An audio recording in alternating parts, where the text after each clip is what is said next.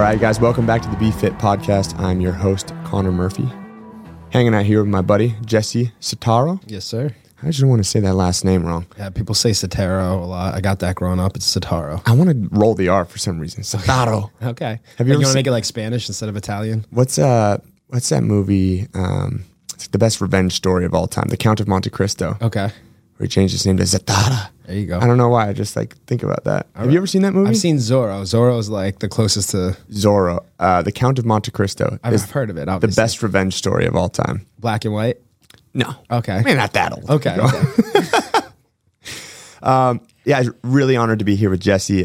Jesse reached out to me maybe about a month ago, and as a fellow personal trainer, he's the owner of North End Fitness, owner and founder of North End Fitness, personal trainer. You know, super happy to meet up with him, and the route that he's going down now has some really, really interesting things, a world that I was kind of blind to for the most part. And not that maybe I was blind to it, but just something that I didn't have a focus on. Yeah. Which is why he started, which is called Project F. And it works with, the goal is essentially to bring health and wellness and maybe an alternate route to foster kids, to kids who are in the foster care program. And why it is so close to his heart is because that's the program that he was brought up in. Foster care, yeah. In foster care, or sorry, not Project F, but foster care was the world that he lived. And there are some staggering statistics. One that he just had in a little docu-series video that he posted. Just watched it. It's incredible. We'll post it in the link here so you guys can have access to see it. But one of the statistics was that 3% of kids that are in the foster program go to college.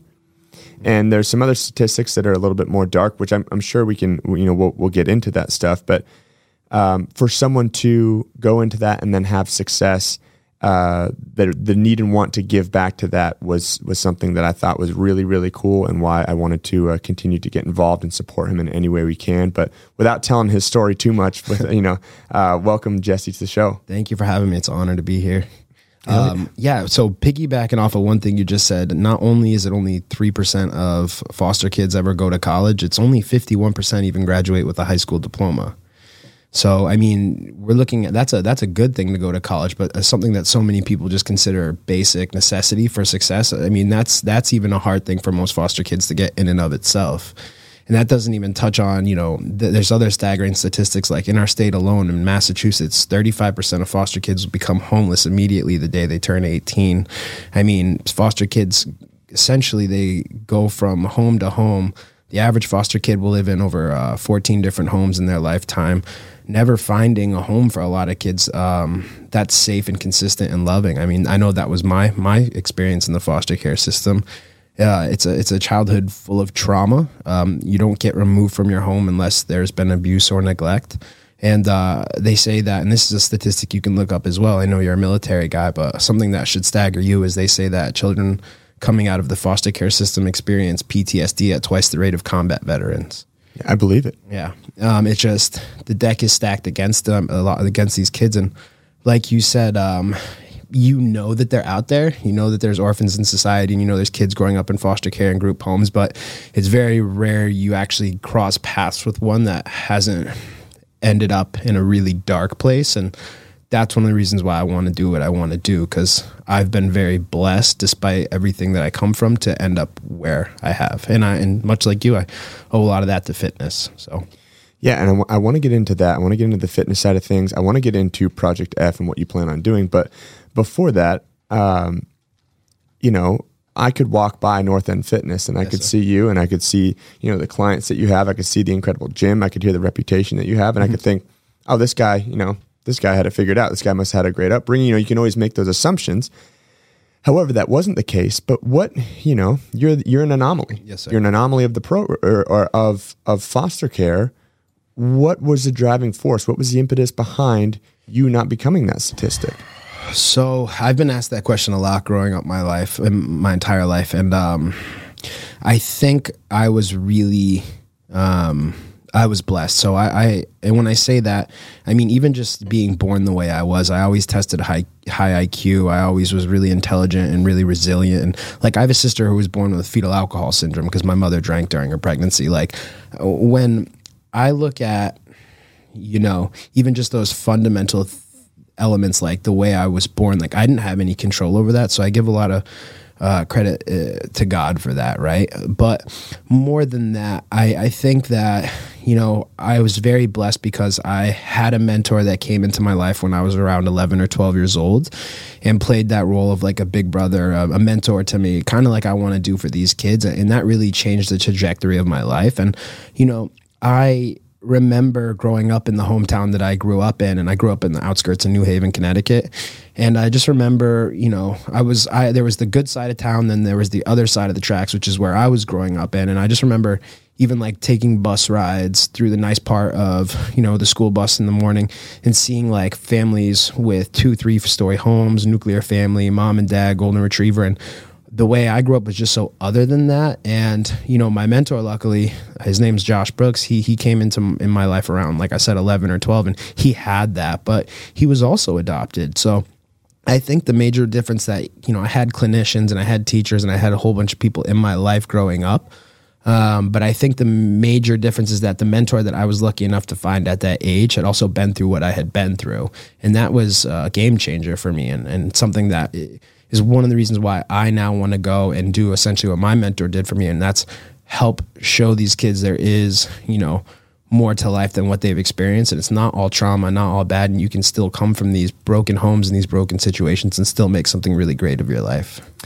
Yeah, that was something that I noticed in the video that Josh was talking about. By the way, when we mentioned it when we were eating at Monument, yeah, that name will always be in my head. I just remember you saying Josh Brooks, and yes, I kind of like created an image of him in my head that was very different than what he actually looked like. But Josh is a character, man. But when I saw that video and some of the things that he referenced, and kind of 2 points here, one is that he was a success story, but he wasn't someone who, you know, he went through the same thing, and that speaks volumes. And whether it's true or whether it's not true, you see two people at the same success level. One person went through foster care, one person didn't. This person has more credibility to you. And they show you, hey, I was there and I can get here, rather than your road might look a little bit different and you can still get here, which may be true. But just having that as a trusted source and having that, that weighs a lot more. Yeah. And think about it in terms of like fitness, right? Like there's a lot of people that get into our industry just because, you know, they're genetically gifted, and you see it all the time. People that have always been there, and they say, oh, what do you do for a workout? You look so good. And the next thing you know, they get their certification and they're a certified personal trainer. Now they're taking on clients. I have always been of the mindset where I want to see the person that didn't have it together. I want to see the person like the person you had on your podcast a few weeks ago that lost 100 pounds. I want to pick their brain. I want to figure out how they went from where they are to where they are now. Those people have always been those underdog stories, those people that have been through adversity and made it out of the darkness into the bright side. Those are the people that I've always been drawn towards and motivated and inspired by. Does that make sense? Yeah, 100%. And then another thing that was interesting to me, and maybe this is something I don't think about because I don't know. I don't have any experience in what you and how you grew up. But what I can relate to is Josh was saying it's more than just being like, hey, you know, there's this program that can help you, or I'm here to support, or, you know, I can get you a therapist, or I can do all of this stuff. But he was like, people don't understand the weight of picking someone up, taking them bowling. Yeah. Showing them that they can smile and have fun. 100%. Even if it's not this in-depth conversation about life and the decisions that you're making, but someone to invest enough into you just to have a good time, and how important that is. And that was where I kind of took the step back and thinking about what your goals are, and how other people can have an influence in it, whether I'm from that or not, but just to be like, hey, here's someone who cares about me enough to have some fun. Absolutely. And it doesn't need to be like, oh, I care about you, and now we're going to talk about your feelings for an hour. Yeah. And you know, that's the thing that I think a lot of foster kids are missing, and kids that are growing up in the system is they spend so much time in clinicians, in meetings, with therapists and with teachers and, you know, group home workers. And what they don't get is they don't get to experience the things a child is supposed to, which is carelessness, which is having fun, which is getting out into the real world and getting to just be a kid. Like most kids, you take that for granted growing up, and these kids, a lot of them don't have that opportunity, and it's really heartbreaking to me. And to be honest with you, I mean, the things that we take advantage, like vacations and, you know, going out with your dad growing up as a kid and, you know, maybe playing catch, or a lot of these kids will never experience those kind of things. And that's one of the things that I really want to focus on. And what Project F is going to be a gym-based program. And we're going to talk all about that and the value of fitness and teaching kids hard work, dedication, discipline, consistency, all the things that fitness teaches and helps mold a person into. I think that's invaluable. And that's, you know, it's going to be a gym-based program, but it's also going to be, hey, let's go catch the Red Sox game tonight. It's also going to be, hey, let's go bowling, like you just said. It's going to be so much more than just a mentoring program like, I don't know, Big Brothers, Big Sisters. And it's going to be so much more than just a gym. It's going to be a merging of those two worlds together. And absolutely, I would love to get you involved. Just, you know, people that have the heart, that grew up maybe a little bit better than I did, to say, like you said, you were just unaware that there's people in our own community that are going through this, kids, due to no fault of their own. Just getting people involved that want to help these kids is 100% something that I want and I'm looking for once this gets going. Yeah, and I think that's incredible. And I think what a lot of people can relate to in us talking is, sure, like, fitness is great. And sure, like, there's, you know, all of the positive things that can happen from it as far as, you know, this wave of chronic disease that we're seeing. Oh yeah. But there's so much more to it. And what people can relate to is, I didn't grow up the same way, but fitness had a similar impact on you as it did to me. Yeah. You know, what I went through was way different. Tell me about your journey a bit, because I've gotten to listen to your podcast, but I've never got to actually have a conversation with you about it. So. I mean, I grew up, my parents dated in high school. Because we're both 33. They say, yeah. And we grew up very differently, but both ended up in the same world. So I'm always curious to pick other people's brains. Again, not as much. You know, there's probably some like smaller stories involved in it, but you know, went to high school in a. You're an athlete, right? Yeah, I mean, quotations on it. You know, I played like football, baseball, and basketball, but I wasn't going to go. You weren't Craig Kenny. Yeah. You weren't breaking all of your high school records, passing, kicking, rushing, all that stuff. He probably could. He probably still can like beat every record from every. That guy's an absolute animal. So absolutely. Shout out to Craig Kenny. We went to the same high school together. We have a mutual friend, Craig, who now runs CrossFit Brantford. down in Brantford, Connecticut, as well as CrossFit Madison. It's a new affiliate in Madison, Connecticut. Yeah, he's doing big things. He's a beauty. Yeah, he's a good guy. We never really got to, he was a grade above me. We never really got to build a relationship, but we played on the same football team and all that stuff and have the same coaches and we're from a small shoreline town. So when he was just being himself, he was really well known. And it's one of those kids that you look up to as like the all-star jock when you're an underclassman. So it's funny that, we're a world apart over here in a big city and we're both, the same people like that.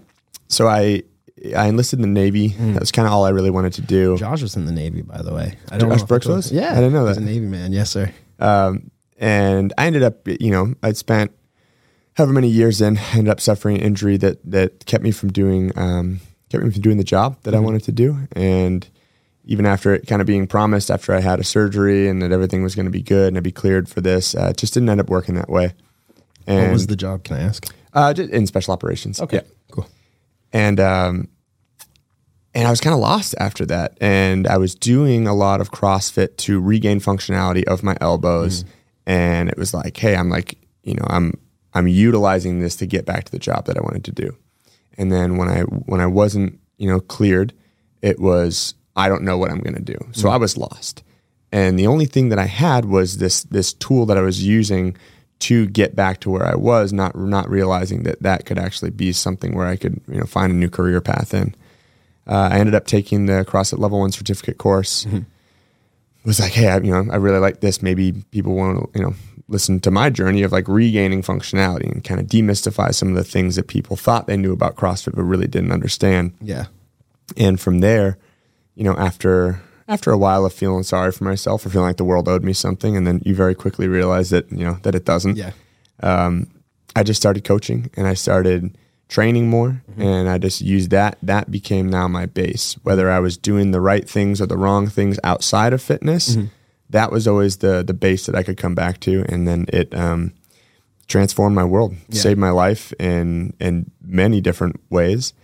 And now I have the ability to give that back to anyone and everyone. It's not just, I'm at the point now where I train, athletes, or I only train this. It's like anyone who wants to listen, anyone who's like, hey, I want to improve the quality of my life through fitness. Yeah. I can hopefully help them out. Let me ask you this question. So there's people in our industry like Stacia Patwell. I don't know if you're familiar with her. She's a trainer. She's actually from Boston. She moved out to California, and she became a spin cycle instructor, and struggled with drugs and alcohol and no, I think it was mainly alcohol. She struggled with alcohol.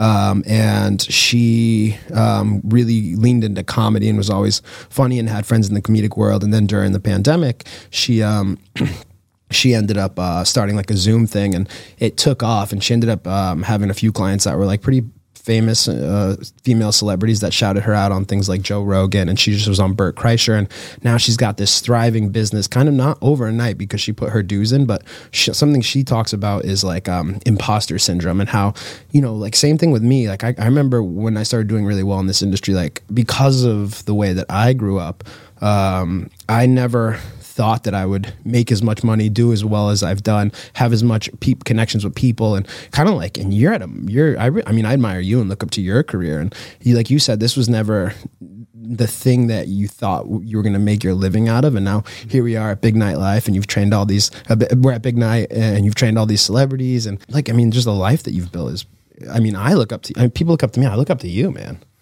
I will say, and I think I was just talking about this yesterday, I still 100%, I don't know if suffering from that is something, but like joke about it, but it's a real thing, the imposter syndrome. Yeah. I always feel like, and especially when I get these really so unique opportunities, that someone is going to come up and be like, oh, no, I actually know this guy, and he doesn't get any of this, and they're going to take it away from me, and then I'm going to be like, all right, well, it was fun while it lasted. Yeah. Like I truly have this this feeling where I'll get like a message from someone that has a really cool opportunity, and I'm like, why? Why me? Why is like, this is super unique, and it's really cool. Yeah. And at some point in time, there's just going to be that like that someone who comes up and they're like, hey guys, this isn't this isn't who you think it is. This is some military guy. He's not an elite trainer or something like that. You know what I mean? Even that. Even like with like the military stuff. There were guys that did, years and 1,000. Some of my best friends that are some of the most decorated, just unbelievable sailors, soldiers,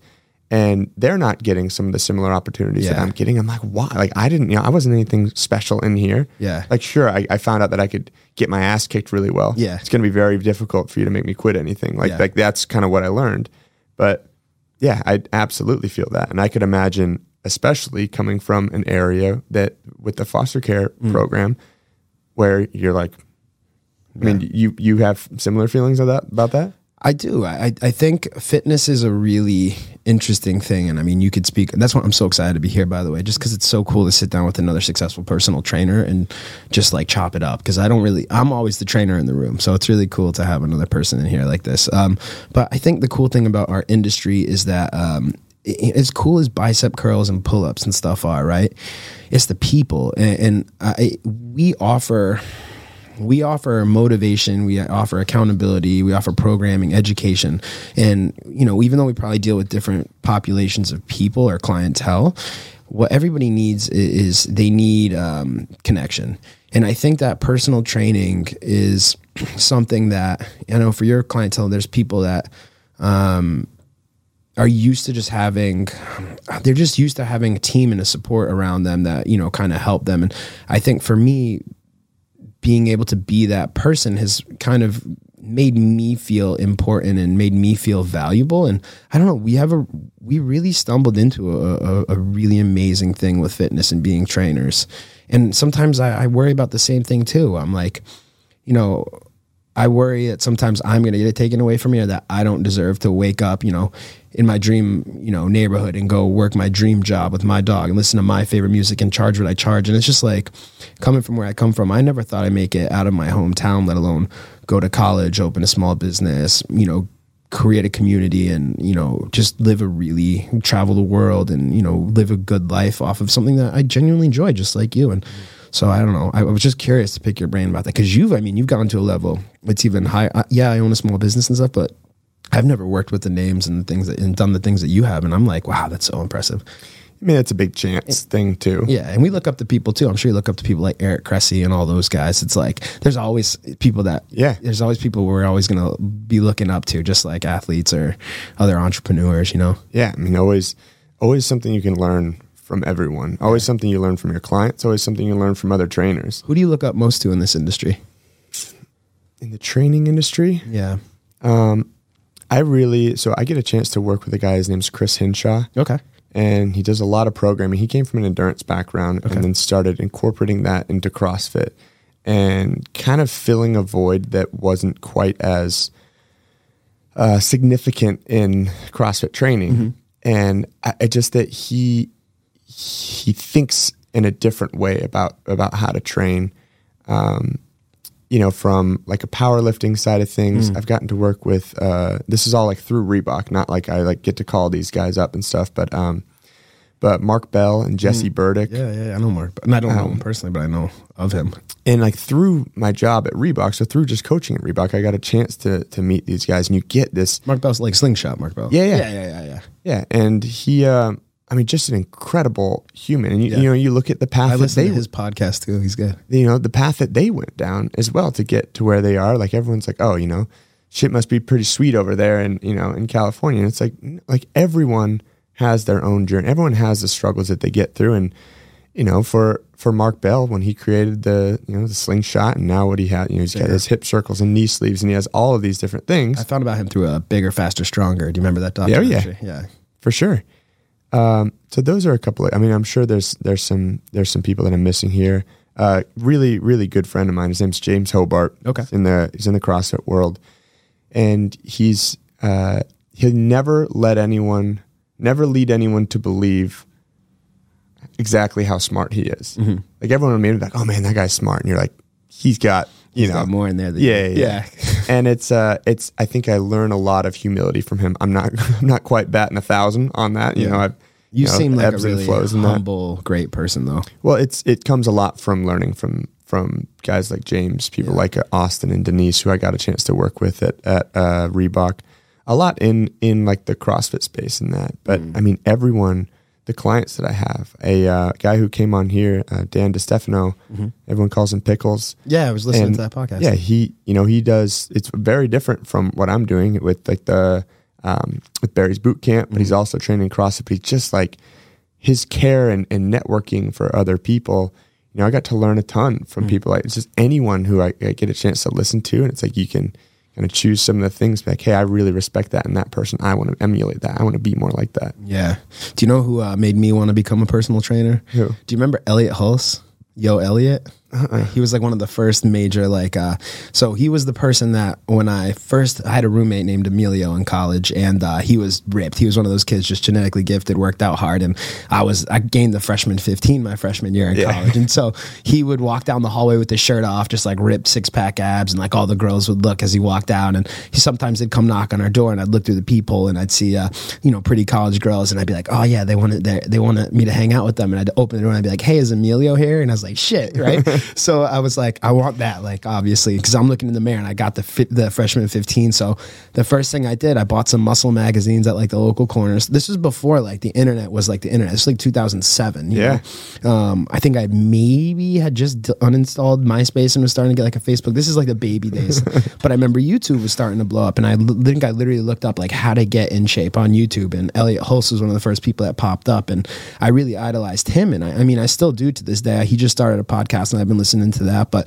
he's been around now. He's got staying power. He's been relevant for, I don't know, 15, 20 years now at this point. And he was, the thing that I really appreciated about his approach to fitness is he talked about like the spiritual aspect of it and how, you know, it's deeper than doing, you know, deadlifts and squats. It's, you know, when you're squatting, it's an analogy for life. It's about standing back up after something heavy takes you down. Like he was really, really deep when it came to that kind of stuff. And it always activated in something in me that I really liked, and it motivated me, So shout out to Elliot Hulse. I remember he followed me, and you don't even know who he is, and this is how big. This is why I mean, like, you've had such the people that reach out to you and message you. I'd be like starstruck, No, man. But he followed me on Instagram, and I think and I was like, I made it, like my idol. It follows me. And he liked one of my things one time, and I was so excited. And this is a guy that nobody knows, but he made me want to be a trainer because I just loved the way his brain worked and the way he spoke. He used to talk about breathing into your balls and like speaking from like a place of authority, and everything he did was just so spiritual. Like I don't know, but so say it with your chest. Yeah. He was like just a man's man, but also a great father. So shout out to Elliot Hulse. He's one of the reasons I ended up falling in love with the fitness industry. Yeah, but he was one of those guys. That's awesome. Yeah, man. That was it reminded me to think again, another guy that we did like a virtual podcast, Corey Gregory. Okay. He's been on like the cover of every like muscle mag thing, just like jacked. Yeah. And it kind of leads to the next point here. Yeah. He was like light years beyond what I was doing at the time. I was still like kind of competing in CrossFit when I met him. Mm-hmm. Well, not kind of. I was competing in CrossFit in like 2015.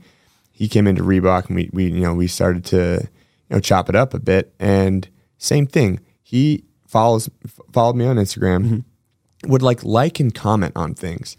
And I think verified account. All it used to be. Oh yeah, yeah. Well, what it used to be, I think the world of Instagram has changed, and I don't want to like sit here and complain about something. I do. I'm mad. I'm upset with Instagram. But you could, I'd post something that was cool, mm-hmm. and then other people would like repost it, mm-hmm. and then their followers would then follow. It's like you could be like, this is cool. Like it seemed like there was so much more support rather than now. People don't want to accept collaborations from other people and like different followings. Corey was one of those guys who would repost the stuff, would post on his story. Same with like Mark Bell. They'd throw stuff on there, and it's like, people don't realize, especially at that level, the level of these just absolute legends that are just, the top tier in the training world in respective disciplines. They give you a shout out, like that can change. That can make a lot of really, really big changes in your life. Absolutely. I think people are like really hesitant to do that. I don't understand that. That's the poverty mindset. And there's a few people. Joe Rogan talks about this a lot, where he's talking about like people look at success like it's like a pie, and that there's only so many slices to go around, and it's just not the way it is, man. Mm-hmm. And in fact, we should be supporting each other and lifting each other up, especially in markets like fitness, because it's not about us. It's about helping as many people as we can. Like I didn't invent a deadlift. Mm-mm. There's no reason I'm not going to tell you how to do a deadlift properly because I want to keep it for me and Mike. Like it's just nonsensical, man. We need to be supporting each other and building each other up. And I totally see where you're coming from. And I see that too, actually, now that I think about it. And I love, I have a lot of respect for the people that do that. And again, sometimes it takes me saying this stuff out loud to realize where I can be better. Mm-hmm. It's like, no, maybe I need to set the example. Yeah. Instead of it being like, oh, why aren't these guys, Alex Williams set me up with Mike Van Wyck, mm-hmm. who works with Drake. Did some like close personal protection in that world. He's not like real big about like talking about his life in there, but just really, really unique and good trainer and like the bodybuilding side of things. Different from me, but like he was all for it, like lifting you up. I mean, like you look at him, you're like, okay, this guy probably doesn't want to repost anything. I know who you're talking about, the big muscular tattooed guy. Giant man. I've seen him recently on my TikTok, actually. Yeah, like super supportive, and was like really, really like kind. We sat here for, 2 hours talking just like on a podcast. It's just like, oh, no way. Really unique. And I think I need to, and you guys can call me out on it if it's not happening, but like, I see something cool. It doesn't have to be contrived. It's not like, oh, I'm just going to go now repost 100 trainers things, but things that I relate to, and that it's like, let's lift each other up. Let's do that, because like you said, not pieces of a pie. I said this on the last podcast. It's like, there's enough to go around. Yeah. There's enough people who need training. Yeah. Tenfold. Yeah. It's a matter of everybody needs it. Mm-hmm. You're a trainer. I'm sure you have coaches. Yeah, like everybody. I'm a trainer and I have a coach. Like for me. Sometimes I just want to be able to shut my brain off when I've been in the gym telling people what to do all day. Sometimes I just want to shut my brain off and be told what to do. I mean, and the accountability and the motivation and all that stuff. The reason why people hire us, like we could benefit from those same services as well. You know what I mean? So. That's it, yeah. Tom Brady has a coach. I mean, come on, man. The greatest of all time has coaches. Michael Jordan had a strength coach. Like, there's no reason that, that people shouldn't be. Yeah, we can get into that forever. We could talk about the benefits of training and stuff, but that's a never-ending conversation. It is unique because the two different sides of training is like the actual working out. Yep. And then when you obsess about the passion and want to give back as a coach. Yeah. And I think both of those things are very profound. And I think that's one of I try not to speak in absolutes. I do it all the time, but I try not to speak in absolutes. However, there's not a single person who can't benefit from training. Yeah. There's not a single person who's like, oh, check the box. I'm fit now. Yeah. Everyone. Talk to me about, because this is a cool opportunity, man. Like, talk to me about your like training modality and like your philosophy with how you program your clients and stuff. I'm always curious to pick other trainers' minds, and we have a cool opportunity to do it here. It depends on the client. Yeah. Depends on what they're doing.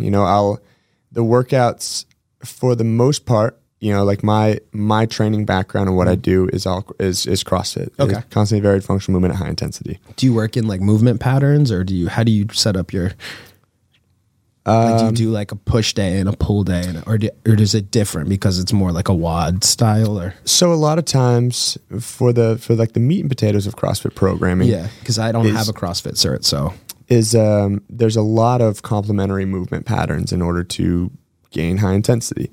So for instance, like a classic CrossFit workout is a workout called Fran. It's reps of 21, reps of 15, reps of 9 of a barbell thruster at prescribed weight, 95 pounds for gentlemen, 65 pounds for ladies. So a full squat into a press overhead. Yeah, like a thruster. And then, and then pull-ups. So it's 21 of each, 15 of each, 9 of each. The best in the world can do it in 2 minutes. Your goal is to try to get someone between like a 5 and 8 minute window there. So it's universally scalable. You can always scale the weight. If there's injuries, you can scale from instead of a squat to just do a push press. If there's something overhead, then they can just do a squat. There's infinite ways to do that.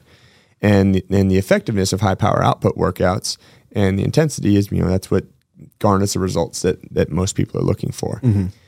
However, if it's, someone who is just trying to regain functionality, so they're looking for functional competency. It's like if my grandma wants to be able to sit down on the couch and stand as much as I want to get back to squatting, 300, 400, 500 pounds. Yeah, whatever weight. We still need to do the same thing. We still need to squat. It's just going to look a little bit different. Yeah, of course. So for my grandma, she might be sitting down to a chair, standing up and raising her arms overhead, putting 2 expo markers over her head. Yeah. Or then grabbing a set of rings for her pull-ups and pulling herself in. And so that would be, that'd be a complementary movement pattern. The push, as soon as you're done pushing, now all of a sudden you have to do pulling. And then as soon as you're done pulling, then you can do pushing, which maximizes the intensity. Yeah. And then, we kind of start to figure out where people are weak. And what I do for training isn't really specialized. When I've worked with professional athletes, my goal, I don't take my lacrosse guys and work on stick movement. Like, I don't know anything about that. What I do know is that I can make someone a better athlete by taking their weakness and then making it a strength. Yeah.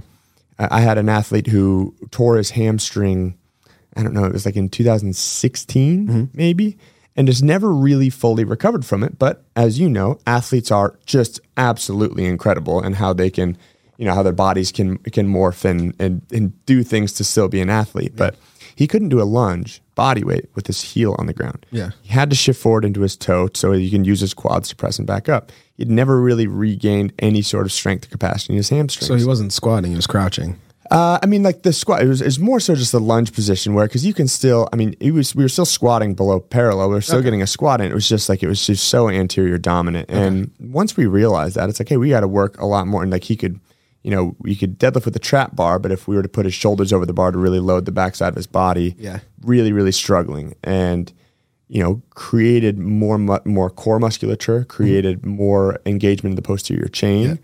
And now he's playing the best lacrosse he's played in his life. Awesome. And you're like, I don't know.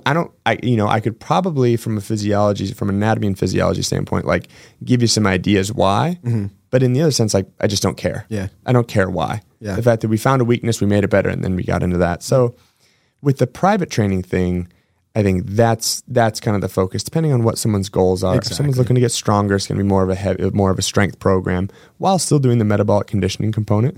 Because if I only have someone for an hour, I want to try to get the best bang for their buck there. One of the things that not that I struggle with, but I kind of lean away from, and that's because I'm a personal trainer, not a CrossFit coach. And you can be both, right? But one of the things, like I've always had this mentality where I'm not going to charge a client to watch them run around the block. Like, I'm not going to charge a client to watch them do burpees. I'm not going to charge a client to do those kind of things. So I I really tend with my training modality. I'm old school, golden era, bench, squat, deadlift, getting clients powerful, activating big compound lifts, things that burn a lot of calories, but also build a lot of muscle efficiently, like you're talking about. But one thing that CrossFit really, I used to, like a lot of people with, substantial education and exercise science, I kind of used to poo-poo CrossFit, but then I tried a couple classes and they kick your ass, man. Like, I'm strong as an ox, but I mean, the things that you're talking about, I'd be slow at. And that's because, that's not what I've built myself for. And, once again, going back to what your goals are, at one point, I always wanted to be the strongest person in the room. And I started, that was my only focus. And I did a lot of powerlifting, a lot of strongman style training, but, trying to run, 10 miles probably would have killed me. You know what I mean? But if you gave me that, that bench press and told me to bench 350, I was able to do that. You know what I mean? So that's the fun thing about, like you said, our training is that the client comes to you with what their goals are, and you build a program for them based off of that. If a client wants to get better at running, like I might be more apt to say, go hire a run coach. You know what I mean? Yeah. Or if a client wants to get super shredded and, maybe not be the most powerful version of themselves, I might say, let me introduce you to my buddy who I think CrossFit might be a better idea for you. But there's so much different things. I've kind of been leaning more towards like, I don't know, like Ben Bruno's gotten me more into like a lot of the unilateral, like single limb stuff. I really like that because there's a lot of like fine muscle integration, and a lot of my clients work desk jobs, so they lose a lot of like balance and stability and all that fun stuff. But yeah, we could talk about fitness wherever, and it's cool to be sitting here with another trainer. In the actual, the coaching piece of it, it's cool too, because I don't think a lot of people get to hear trainers talk about stuff like this behind the scenes. Yeah, and it's there's 1,000 ways to skin a cat, as they say. Which is, now that you think about it, kind of a weird saying, but, people will come back to a trainer for usually two reasons. Yes, and one above the other. Yeah. It's not even fitness. And this is, it's not even fitness. Some of the best and I don't want to say this saying that they don't know what they're doing, but some of the most successful in success in a matter of can't take on any more clients because they're just simply too busy, and the retention of their clients. That's how I would say successful would be. It's like, they're just like, people want to be around them. Yeah. They're invested into them. My ex was, the families, it was like, we couldn't go a week without being like invited to dinner with their families. They just wanted to be around her because she was invested and she cared so much about their results. Yeah. Now, also because she was a great trainer, she was able to have these connections and get them their results. Yeah.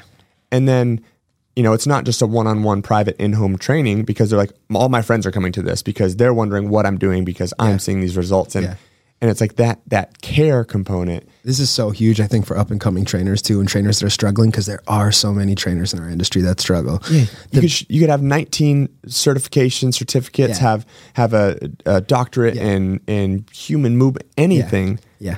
But if you're not fun to be around, or if you're not, if you can add 5 pounds to a client's squat, that won't matter to them as much as you remembering their kids' names and that they had a soccer game this weekend and asking them about their kid's soccer game that first moment they walk into the gym. Yeah. It's the people skills. It's caring about people more than you do about shoulder presses or bicep curls or tricep extensions. It's caring about your clients, knowing their partner's name, what their partner does for a living, what, your client's interests are, saying, hey, I listened to some of that artist you were talking about last time that I never heard before. I love this song and this song, and they glow because they could tell that you care about them. And that's the biggest thing I think a lot of trainers lack is, like you said, you could have 19 certifications, but if you're shit with people, you're going to really struggle in this industry. You have to care about people more than you do, getting 5 pounds onto a client squat. Because if the reality is, if they're consistent and the programming's right, that's just going to come naturally anyways. And then sales skills is huge in our industry, and it's something people don't talk about. Like, if you're not comfortable asking a client, like, hey, this is what you want, this is how much it costs, you're going to really struggle too. Because I've seen people that are great with people. I've seen trainers in this industry that are really good with people, and I've seen trainers in this industry that are really good with the fitness side. But when it comes to, saying, okay, this is how much, this is your goals, this is how long it's going to take, this is what the cost is. Like, a lot of people, there's a lot of, a lot of people in the industry will start off, they'll train clients for free. They'll do all types of things that just to sabotage their business and show less value in their own service. And so having sales skills, I think sales skills and people skills are kind of simultaneous, like they work hand in hand. But I don't know. know, I've always like thought of those three things working in collaboration with each other. So if you want to be an elite level personal trainer, like you're talking about with just not having enough hours in the day to sell any longer and a wait list of clients, you have to be good at sales. You have to, the entrepreneur side of it too. You always have to be growing your business. In a small business like personal training, like if you're not growing, you're can't replicate yourself. Yeah. So you can't. There's only so many hours in the day to sell. So the entrepreneur side, the people skills, and then obviously the fitness is the thing that the people are coming to us in the first place for. But yeah, it's really cool to sit and talk to another trainer about this. I think pairing the sales skills, because I've never really thought about it as sales as much as knowing your worth. Yeah, exactly. And what I always try to explain to people is don't think, hey, this is too much for me to charge, unless you don't believe in that. But there's been times where I have set, and it's been different for different people. Yeah. But there was a time where it was like, hey, this person, X person, I want you to train my daughter. And it was a person that worked for the company. And it got to the point I was like, I don't have a lot of time. However, this is the price that I charge. This is the price that's going to have me excited, motivated in order to do this, because I have a million different things going on. Yeah. And then it came back and it was like, well, that's pretty expensive. I've met, other trainers who are doing this. And I was like, hey, if you want to go to other trainers, I'm okay with that. Yeah. And I can even direct you to some people that'll do like some similar things. Yeah. But I charge the same for an artist, for a professional athlete too. And this woman's daughter wanted to play volleyball. And so it was like, okay, 5 times a week, here's what we're going to do. And I'm like, all right. And then of course it's like one of those scenarios where after 2 weeks, I become just as invested, if not more. And this girl who, as she's growing up, like loses some coordination with growth. And then now she's like getting better at all these different things. And it's a training program that I've worked with other lacrosse players, but I've gained from trial and error of doing CrossFit and learning from the aerobic capacity side from Chris Hinshaw on, well, what is the goal of your athlete? What is your athlete going to be doing? Yeah. Even John Wellborn, he ran this program called CrossFit Football, then now it's a power athlete. He still has his program. He's down in Austin, Texas. He played football for Kansas City and then also for the Patriots for a while, just the largest human being in the world. But got into the CrossFit side of things in like 2007, 2008. But when in his seminar, he's like, if you're training football players, why would you ever have them run any further than this? And it's like, that's not what you're training them for. Like, it's specialized training. And he had these like really specialized things, which I've taken that from power athlete and then created a program. Again, nothing I've done, I invented. Yeah, exactly. It's all been from other people who have trained in different sports, and I've got to take it, kind of make my own version of it. And then how I apply it is really what people would be interested in. But however, with like the price thing, some people are like, well, I don't want to say a price, and then they say no. Yeah. It's like, I think you've got to be okay with saying, I was just about to say, you can't think that way. Yeah. Yeah. With anything, it doesn't matter whether you're selling fitness or you're selling, anything. You have to be comfortable with rejection. And it's never an hour. People are like, oh, they're paying, whatever amount of dollars per hour. Yeah. And it's like the hour before the class that we're, going over setting up the equipment, the breakdown afterwards, the nutrition side of things, the programming and the workout. How do you approach nutrition? Because you're not a certified nutritionist, are you?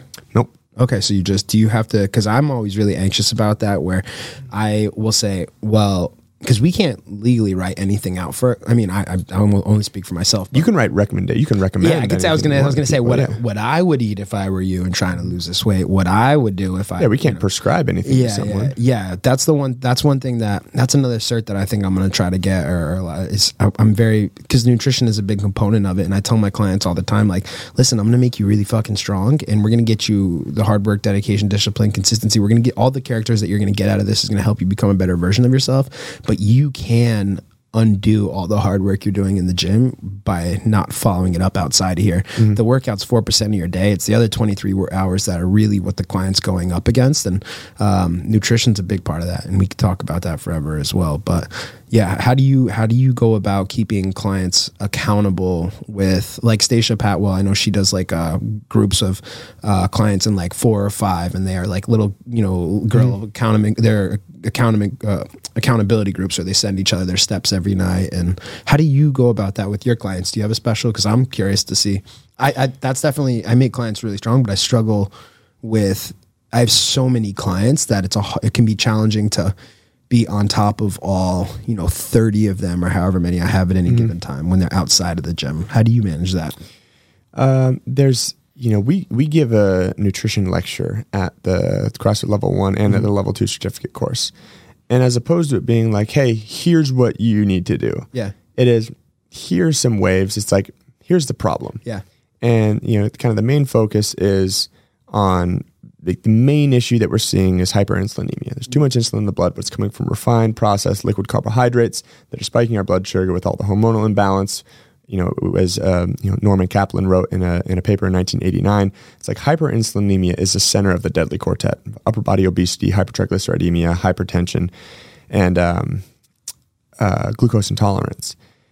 And so if we can just get people to start realizing, all right, so the more fake carbohydrates I eat, the worse things are going to be. So we have this like eating for wellness. Yeah. It's like, hey, here are some things. And really it's just like, we want to be eat real foods. Complex carbs. Yeah. Here's what real foods are. Exactly. And then it comes to the other part of the prescription is, so it's eat meats and vegetables, nuts and seeds, some fruit, little starch, no sugar. And the second part is keep intakes to levels that support exercise, but not body fat. Yeah. No one's going to argue that. They're like, oh wait, so I need to eat to support what I'm actually doing, but not to get fat. You're like, okay. And then if you want to gain, you have to be above. If you want to lose, you have to be below. It's very basic. And then there's the, okay, my goal is I'm trying to gain weight, and we talk about the caloric value there and the amount of protein, the amount of grams of protein. And there's a lot of different information, but how I usually start nutrition with clients. So I said, write a logbook. Yeah. Everything that you eat. Do you ever have clients that are just like, they just don't. Yep. That frustrates the shit out of me. And I struggle with that. That's what I mean. Like, and I'm sure you've had clients that have undone the hard work that you guys have put in the gym outside of the gym. And I've always been curious to pick another really high level personal trainer's brain about. I always think how about you manage that. I always think about it this way. What, you talk about someone's goals. Yeah. The worst thing you can do as a personal trainer, or one of the worst things that you can do as a personal trainer, is start to care about your clients' results more than they can. Yeah. Because then it just puts an unwanted pressure on it, and then start gaining this frustration. I always think of it as, if they weren't coming to me at all, they'd be much worse off. Yeah, of course. And instead of pushing, all my clients get results. That's not the issue. It's just sometimes they could be getting better results if they were following it up outside of the gym, Yeah. And so I get frustrated, and it's fun to talk to another trainer about that. I like the micro steps. All right. So for instance, there's a guy who worked in like the senior director at Reebok. His name is John Lynch. Okay. And he was drinking like a 6-pack of soda a day. Yeah. And the first thing, and I think he was working with one of my coworkers. His name is Matt Della Valle. And Matt was like, "We're just going to go to 4 a day. Okay, that's it. We're just going to go 4 a day. Progress." And then on his own, it was like, well, I'm starting to feel better about this. And then it just kind of like got into that. And then John Lynch was able to see the progress himself and think, okay, this is, what's incredible. At 50 years old, he PR'd his 5K time, ran as fast as 5K he's ever ran in his life, and did his first muscle up. Hell yeah. And he's like, okay, this is good. And that's motivating too to a client when they see the results quickly, you know what I mean? And that's a big part of it. That's what I say to clients. I'm like, give me 90 days. Let's do you've spent 33 years getting yourself to this point. Give me 90 days, super clean diet, drink a gallon of water a day, get 7 hours of sleep. It can be so much at first, but the clients that do that get results so quickly that you don't even have to be on top. And then you can start to reintroduce some of those cheat meals. And it's so motivating when they start to see progress, but it can be so frustrating when a client doesn't even have the discipline or determination to even just give you 90 days of dedication. And, I don't know. I love my job and it's fun, but people make it interesting and people also make it frustrating, and I love my clients and they all get results, but it's just fun to not like bitch, but it's like, it's fun to pick another trainer's brain if they have ever run up against these issues either. I could talk about what's been successful for me forever, but I'm always curious to be like, let's talk about the fun stuff. You know what I mean? Like, how do you manage that? So Mike, you're saying your recommendation to other trainers dealing with that would be to take baby steps. Yeah, and also make sure that the client wants it. Yeah, because you can talk lead a horse to water. Yeah, you can talk till you're blue in the face, but if someone's like, "Hey, I want to eat like shit," and come in here and just offset it, drinking. That's what I want. You have young clients. That's the big one for me. I struggle with just young clients, young, old, 17, 60 years old. Yeah. It's like clients in their 20s just don't want to sacrifice those 6 or 7 Friday nights in a row. It's like so out of their.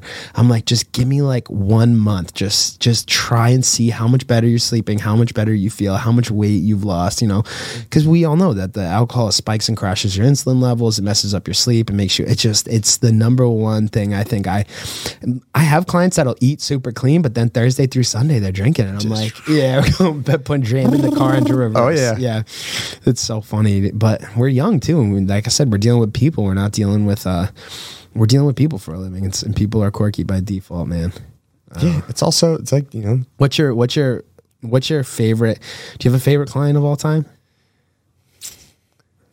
When I first started coaching, and I think this is maybe a testament to the whole like caring about people thing. Yeah.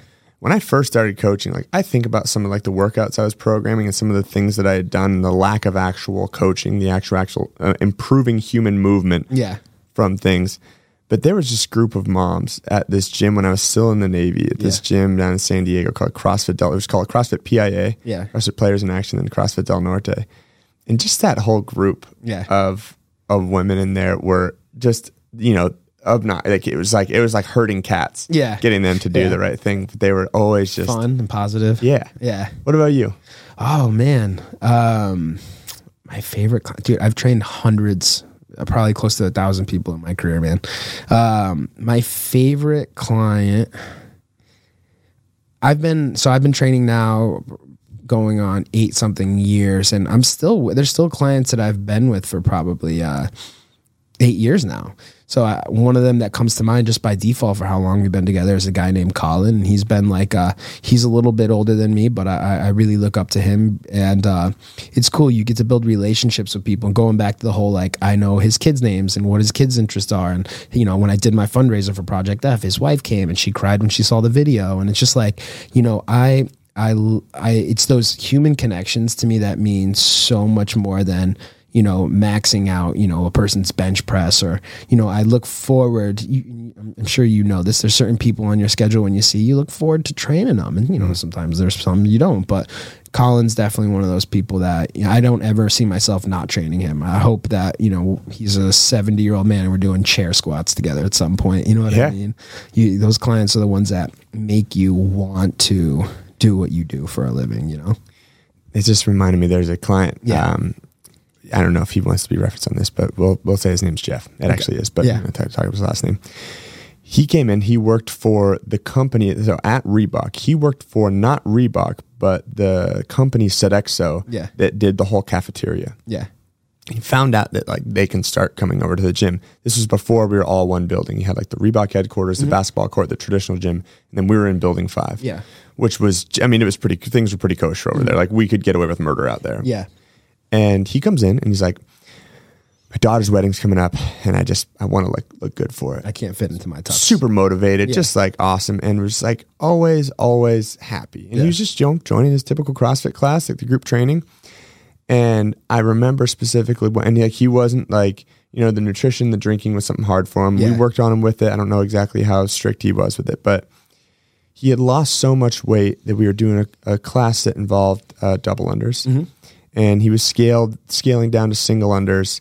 He'd do a certain amount of attempts, then just do single unders. And he lost so much weight that his shorts fell onto the floor. Go. Hey, that's a good problem. And I was like, and he turned around and he was like, my shorts. And at first I wasn't really like, oh, this is so cool because he lost weight. I'm like, pull your pants up. Yeah, but you got to take it. Yeah. And he kicked him off to the side and finished to work out in his underwear. And he's like, they fell off because I lost so much weight. And it was just like, this is and then afterwards, after the wedding, he would always come back to us and be like, you guys are so awesome. You changed my life. And, and it wasn't me. It was like our group training. We had a series of coaches. We had 500 people that were coming through the gym. We had 7 full-time coaches. That was just all this, the whole like training environment. But Jeff was awesome. That's awesome. I hope he hears this story. Yeah, that's so great. And there's a ton of stories like that. You get the people who lose a bunch of weight. The people, maybe one of my favorite clients is Jordan McIntosh. Okay. He's a pro lacrosse player, lives in Charlestown. Okay. That's where I live. Shout out to Charlestown. Yeah. Charlestown homies. And that's, I actually got introduced to him through Kevin Miller, who was a Bruins defenseman. Okay. And Jordy I call him Jordy. I think Kevin calls him Jordy, but I don't think anyone else calls him Jordy, but I still do. Jordy came by and he had just had like a broken wrist, so he didn't finish the playoffs of his season. So we had just started training from there. And I could say, hey, today, Jordy, you're going to put your head on you're going to put your face on the turf and you're going to do bear crawls up and down. And as opposed to going, this is the dumbest thing I've ever heard of, which it is. Those are the best clients though, where they just shut their brain off and do what they're told. Anything as that sounds, but like those workhorses like that are the ones that when you get them, you're like, this is a good client. When I was in St. Thomas, I took a little hiatus from Boston, went down to St. Thomas to work full time. The Caribbean? Yep. And he was like, hey, I got, training. I want to like work up to this year's. And I'm like, okay. And a big thing he wanted to improve is upper body and lower body strength. So it's like, all right. So we created a template for, linear progression of squat and bench. And like then a conventional high-low split. Yep. Okay. And then had, metabolic conditioning workouts in between there. Everything that I wrote down on paper, he did. Yeah. Awesome. Everything. And he wrote down notes. He'd write down his times. He would do everything. Yeah. And I wasn't actually at the time, I wasn't really charging him much. I'm like, hey, here's just what I want so that it reminds me to do it. Yeah. As opposed to being like, I'll write you some stuff, because we had worked so closely together. And then got to the point where we would just work out together. We would just do partner workouts and do all this stuff. But just the person. And that was the same as Ava, the field hockey player. I'm like, here's what we're doing. Here's how hard I want you to go in the first round. Yeah.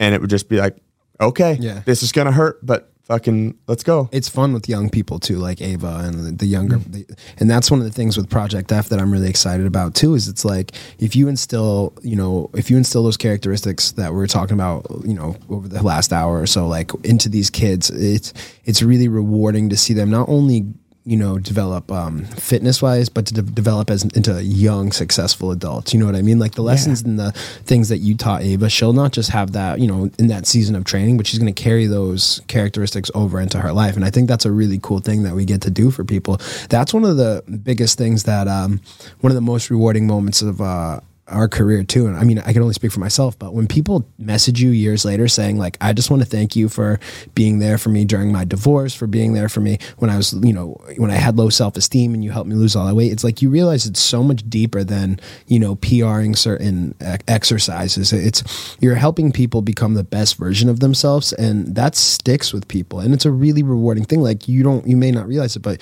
you were glowing when you were talking about your favorite clients. And I think that's one of the greatest, yes, we give an amazing thing to our clients, but we get an amazing gift in return by being able to help those clients with those things. Absolutely. Yeah. I've always said to people, love our job. I've always said to people, I'm like, hey, like I've always been a pretty selfish person in the point that like I like doing things that make me feel good. Yeah. And I think that's why I love this training world, because people are like, oh, it's giving back. And I'm like, yes, but it's also very selfish for me. When these things happen and I get that praise, that's a really, really cool thing for me to experience. Yeah. But if now I can find a route and find an avenue, and I'm pretty self-aware also. Yeah. But if I can find an avenue where it's actually mutually beneficial, well, shoot, that's a whole lot better than me doing just one thing. Me just finding something that makes me feel good and it doesn't help anyone else out. Yeah.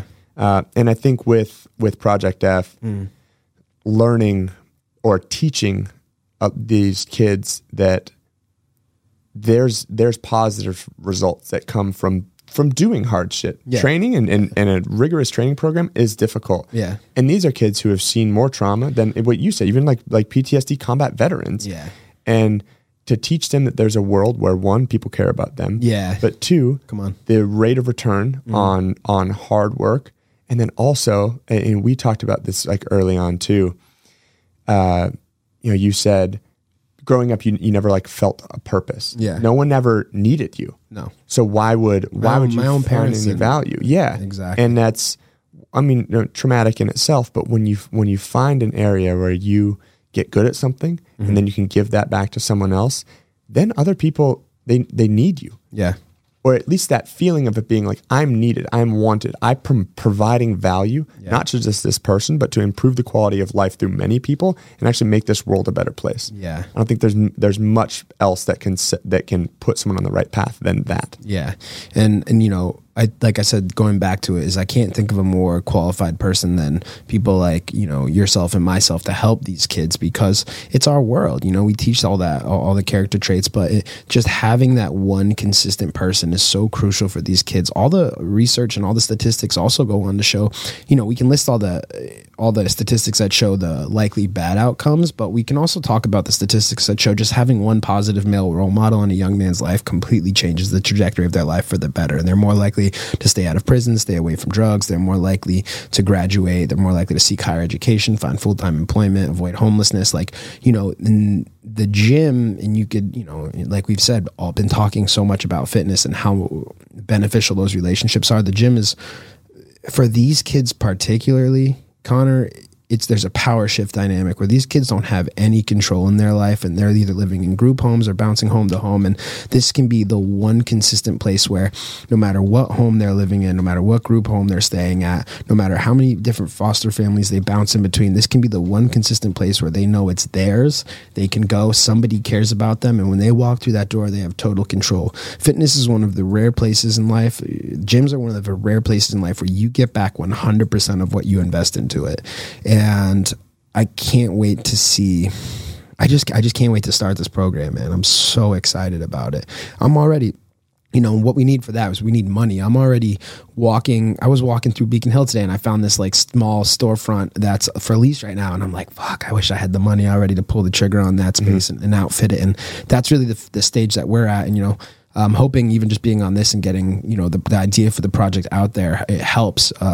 But that's really the stage that I'm at right now. Is I have the qualifications, the 501c3 has been put through. I've already started talking to DCF. There's over 1,300 kids on a wait list right now waiting for a mentor. So what we're going to do is we're going to do an interview process. First and foremost, we have to have the facility.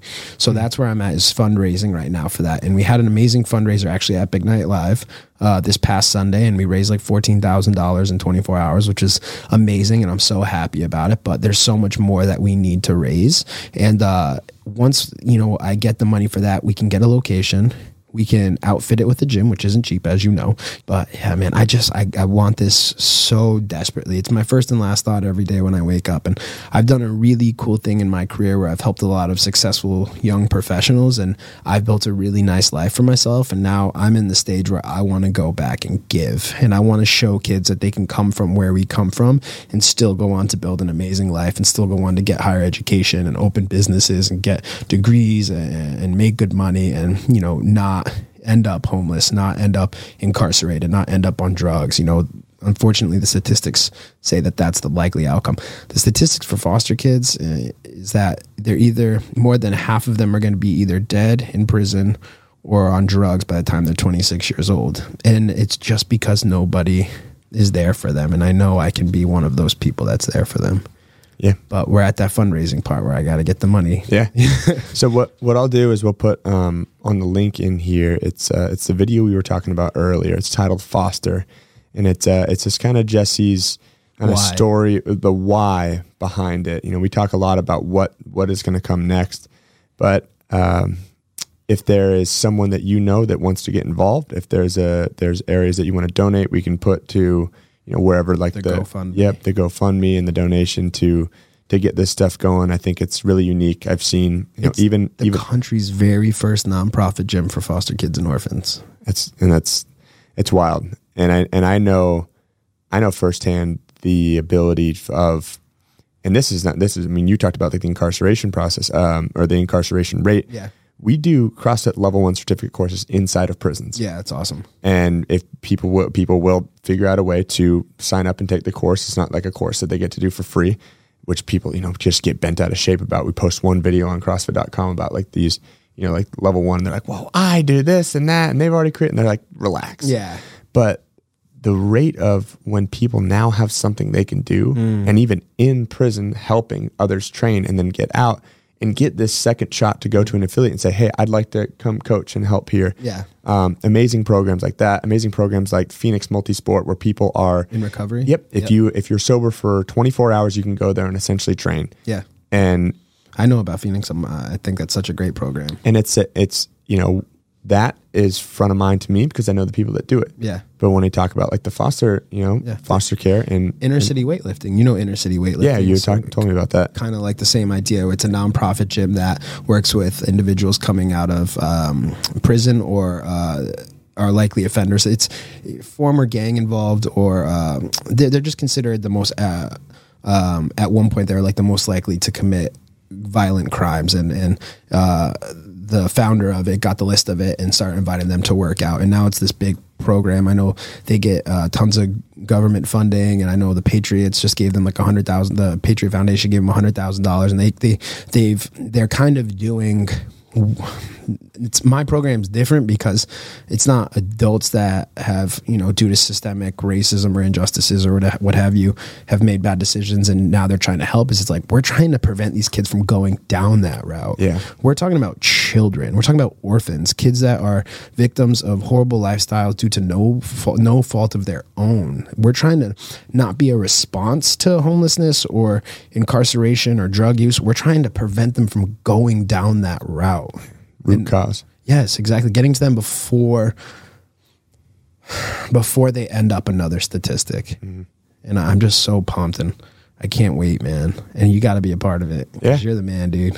I don't know about that, but in any way that I can help and hopefully help influence. And like you said before, the goal isn't to help one person. The goal is to help a whole lot of people. Yeah. But if all of our efforts in this, all of your efforts allow one person who wouldn't have followed your route to find success in this life. If one person stays out of jail and ends up going down this route of whether it's training, whether it's college, whether it's any other route, but just to get another chance of success, I think that's worth it. And it's a cool concept too. I remember we were talking about it the other day over lunch. It's like, okay, so say I get government funding and grants and I get private donations like I'm raising right now, and eventually corporate donations like, Microsoft and whatever, Patriots, whoever. So now say I have 10 kids that I'm working with just on my own, right? And 2 or 3 of them express interest in going the route that I did, right? And becoming certified personal trainers. Now I can get these kids certified. I can let them apprentice underneath me. I can get them involved. I can get them into higher education. I can help them study all that fun stuff, help get them into their career fields. Now there's 4 of me, right? So now I can have clients coming in and working with these kids. So going back to keeping these kids off the street, finding them full-time work, giving them a higher sense of purpose and community, like automatically just by being a gym-based program, we can help these kids find a career path, stay off the streets, help them find housing, like all of that stuff, just by doing what the whole point of the program is anyways, which is being that one person and teaching them the gym and fitness. And next thing you know is very scalable, right? Because Boston's not the only city where there's orphans and where there's foster kids. It's all over the country. There's close to 500,000 right now. And I actually was talking to somebody at DCF the other day. They said they've never had more kids coming in one time than they do now post-pandemic. And I asked why that was. And she said, do you know who the number one reporter of child neglect and child abuse is? And I said, no. And they said, school teachers. Do you know where kids haven't been the last 2 years? In school. So the primary reporters now haven't been able to highlight all the things that have been going on at home. And we know domestic abuse is up.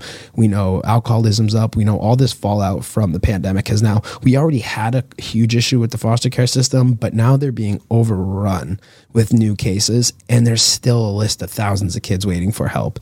And I just want to be that person so desperately. And I'm so excited to use my 2 things, which is foster care and fitness, and merge them together and create something really special that's super scalable, and every city could. This isn't going to be just a Boston thing, Connor. This is going to be something we can expand to Providence, New York, Hartford, and all the way down the East Coast and all the way to LA. This is a problem that we have, and people always say somebody should do something about it, and that's what I'm trying to do with Project F.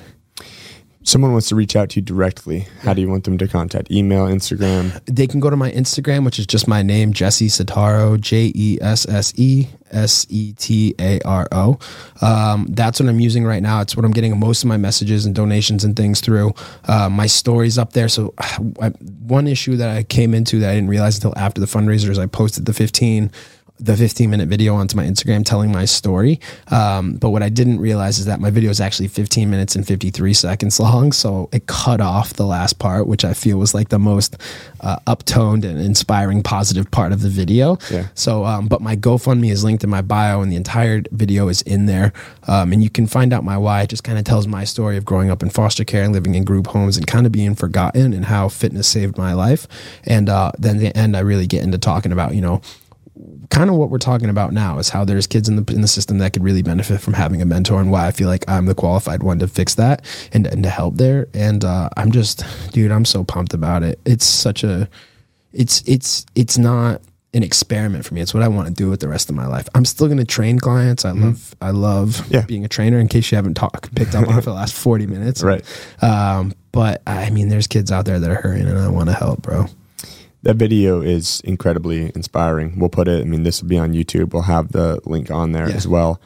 And shout out to Devin Collado for putting that together for me. We actually, what you don't know is that we recorded like 17 hours worth of footage. And I think I mentioned this to you, and I gave him the tough job of trying to, I said this to you in the hallway, of make a video explaining my why, because people will connect to that more than just a QR code, but not making it like a trauma dump. And so we went back to my hometown. I got asked to give a speech to a high school class. I got, I reconnected with Josh, which is in the video that you saw. But I also reconnected with my high school football coach. I reconnected with my favorite teacher growing up, who just donated a good amount of money. And it's just been it was a really cool thing, but there's so much more footage to come, and I'm so excited to have people, following this journey and essentially be founding members and help get this thing. And they're not just going to be changing these kids' lives. They're going to be people that donate and help me get this program started are going to be changing every generation of those kids that come after. Because if you help one kid, that affects generation after generation. If you could stop one kid from going down the path of homelessness, addiction, incarceration, that changes not just that kid's life, but every generation that comes after them. And there's thousands of kids I know I can help, man. I love that. I love the passion. I'm pumped. I'm so stoked. Whether, from a fitness side of things, just to be able to give back in that. Yeah. I love that. That's the only way to be. Yeah, I'm all in, man. As we say here, no half dicking. No half dicking, babe. We're gonna do this, and it's gonna be awesome. Hell yeah, I love that. Like you said, you've got Jesse's Instagram. If you have any questions for us, you guys can always reach out to @BigNightFitness. Or my own @ConnorT.Murphy. Send us a message. We can connect, and we can give you as much or as little information as you want on it and going down that route. I feel like we could sit here for hours and hours talking about it. But yeah, kind of like last thoughts here. I first want to say thank you so much for coming on, and I think your story is incredibly inspiring, and people can not just find motivation, but kind of see a side of things that isn't really highlighted. See something that's a major issue in a broken system, and hopefully start to turn the tide on that. Yeah, and going back to one more time, just like one final thing is, if you care about homelessness, if you care about marginalized populations, if you care about racism, the LGBT community, all these populations are disproportionately represented in the foster care community. And if you care about, substance abuse, you care about all the things we've been talking about for the last hour, then you care about foster kids, because they're statistically more likely to end up in those populations. There's another alarming statistic I saw the other day. It said that the population of kids that I want to work with are teenage boys, and that's because what happens is when people adopt and foster, they want little girls first, little boys, then they want teenage girls, and then it's teenage boys are the last to actually ever get help. And so that's why I really specifically want to work with that. But even like the girls, which I'm not going to be working with, I read a statistic the other day that said 65% of females being found human trafficked have spent some sort of time in the foster care system, and that 80% of people on death row right now have spent some sort of time in the foster care system. You're talking about the most marginalized populations in our society, and it's directly impacted by foster care. And if I want to get in there and help those kids before their life ends up that way. And we owe it to society. It's not just, when a person's unable to take care of themselves, in a good society, the society steps in and helps, my mentor, I asked my mentor Josh about what made him want to do this. And he talked about post Columbine, how everybody knew that these kids that were, that ended up committing that, they were being bullied, they were outsiders in society, and people, then after the fact, I always say, oh, somebody should have stepped in. Why didn't anybody do anything? And, you know, when certain populations of people are so marginalized, if you don't step in and help, society will pay the price later on. And I don't want to, and I want to get in there and just help these kids before they end up as another statistic. Yeah. And we'll, you know, down the road, I want to get you back on here and talk about like the progress of everything going on with Project F. Yeah. Yeah, I mean, I'm not just wish you the best of luck, but I'm hoping to be a part of it and to continue to give back, because, you know, fitness is our passion. It's given us so much. It's to be able to give that to someone, especially a group is what you say, so marginalized, and kind of like highlight the statistics is awesome. But again, brother, thanks for coming on the show, man. Thank you for having me. You're the man, bro. We appreciate it. And if you guys have any questions, as you know, always feel free to reach out, drop a comment on YouTube. We'll always get back to you. But we'll catch up with you guys next week. Thank you guys for tuning in. Thank you very much for having me. It's been a great time, and keep killing it. I really, like I said, I look up to you. You're well known in the community, and thank you for having me. It means a lot. Likewise, brother. All right. See you guys.